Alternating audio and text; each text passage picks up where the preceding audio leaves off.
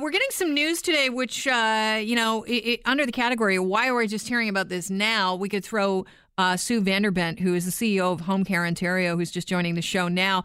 We're learning today that the Wynne government is creating a new provincial agency to provide home care. And so all of those personal support workers would become provincial employees, or a great number of them. This is raising a lot of questions from people in the industry like Sue Vanderbent, who is on the show with us now. Sue, welcome to the program.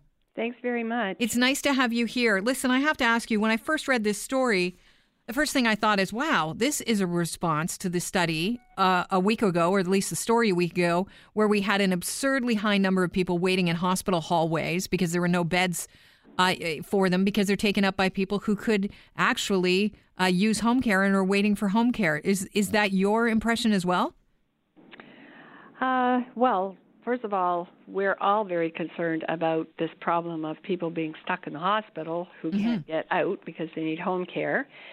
I think it's important for your listeners to know that the government really controls the amount of care that every person gets.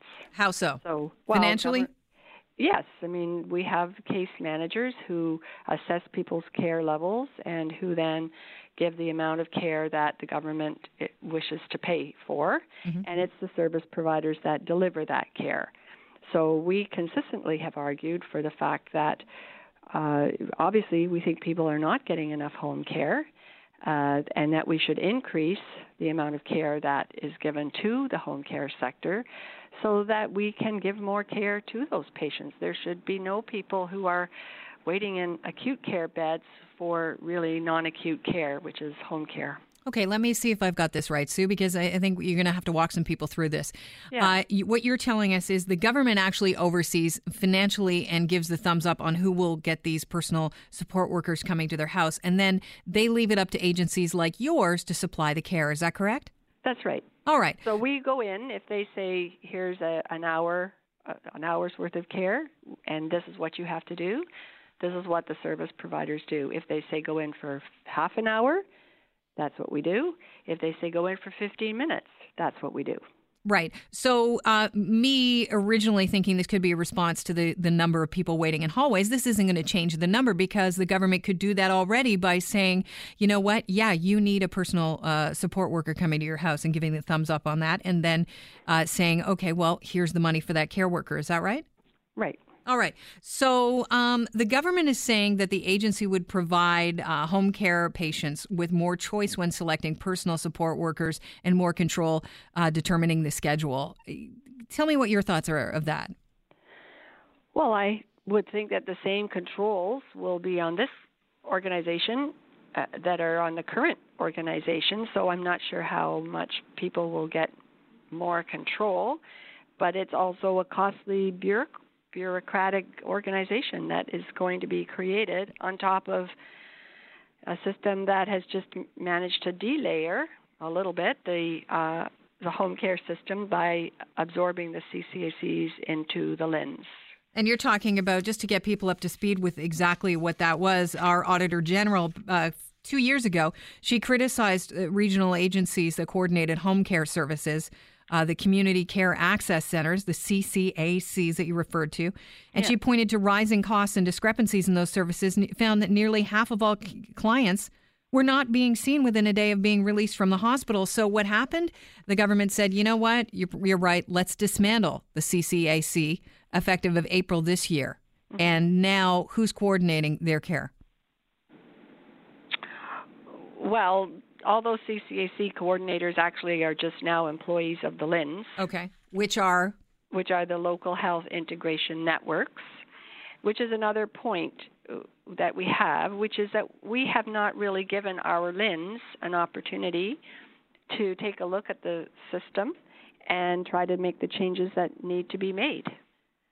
So we need to get the care to the front line faster. One of the better ways to do that would be to have an assessment process that is shorter and faster and helps us get our staff out there quicker so that we could look after people to take them out of the hospital and take them out of the ER even if they've been seen in ER, for instance, and a person could go home right out of ER with support, then let's get the care in there fast to help them so that they don't get MRSA or some other kind of infection that we know is prevalent in hospitals. And just to bring this back to the start again of the interview, that assessment that you like to see being shorter and faster, that's all done by government. That's right. So at the end of the day, we've got a situation where people aren't getting care enough. They're not getting it fast enough. There seems to be some red flags on people not being able to be supplied with care workers, and that's why they're taking up beds in the hospital. And then a lot of people that go in the hospital are left in the hallway. And the government's solution to this seems to be creating another arm of bureaucracy in order to control this. It's a major problem for you guys beyond the more bureaucracy is the fact that a lot of the dollars that are earmarked for this, home care would then go to setting up the bureaucracy. Yeah, exactly right. We don't know how big this can get, and so are we just recreating another parallel agency to the LHIN? We don't know because we have not been consulted, and this is another problem, which is that the current practitioners and system experts have not been we have not been told about it. We have not been consulted in any real way. Why do you think that you weren't insulted or informed that these changes possibly were coming? Well, I don't really know, and I'm sorry not to have an answer. No, but that's fine. Most of us would say that this is one of our biggest concerns. I think we've been very, very good system stakeholders.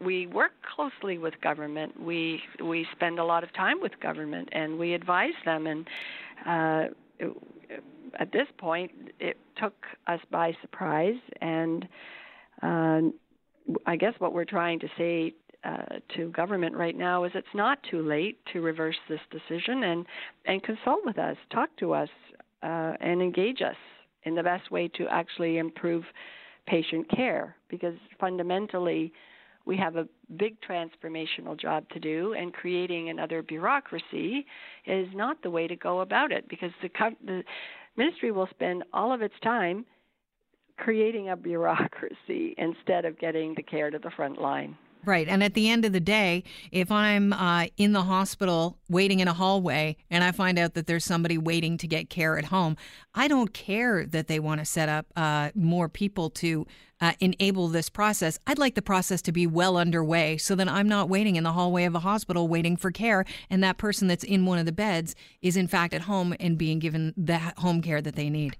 Yeah, I'd like to have a care coordinator come to me when I'm lying on a gurney in the ER and ask me 10 or 15 questions, and then phone up the home care service provider and say, we need help for Mrs. Smith tonight. Why do you think they're making it such a laborious task to actually get someone to assess you, to say, yes, you need home care? Does it come down to dollars at the end of the day?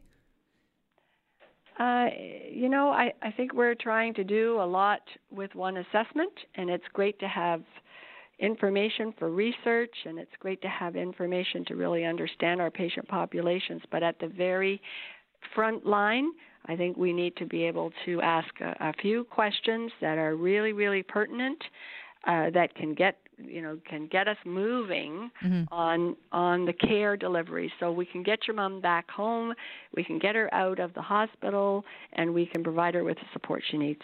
And I think that that's what most people want. I mean, They want to see that they're being treated humanely, and of course, with speed being, of the greatest import. I really appreciate you joining us today, and I wish you the best of luck. What's next? Are you going to go straight to Eric Hoskins?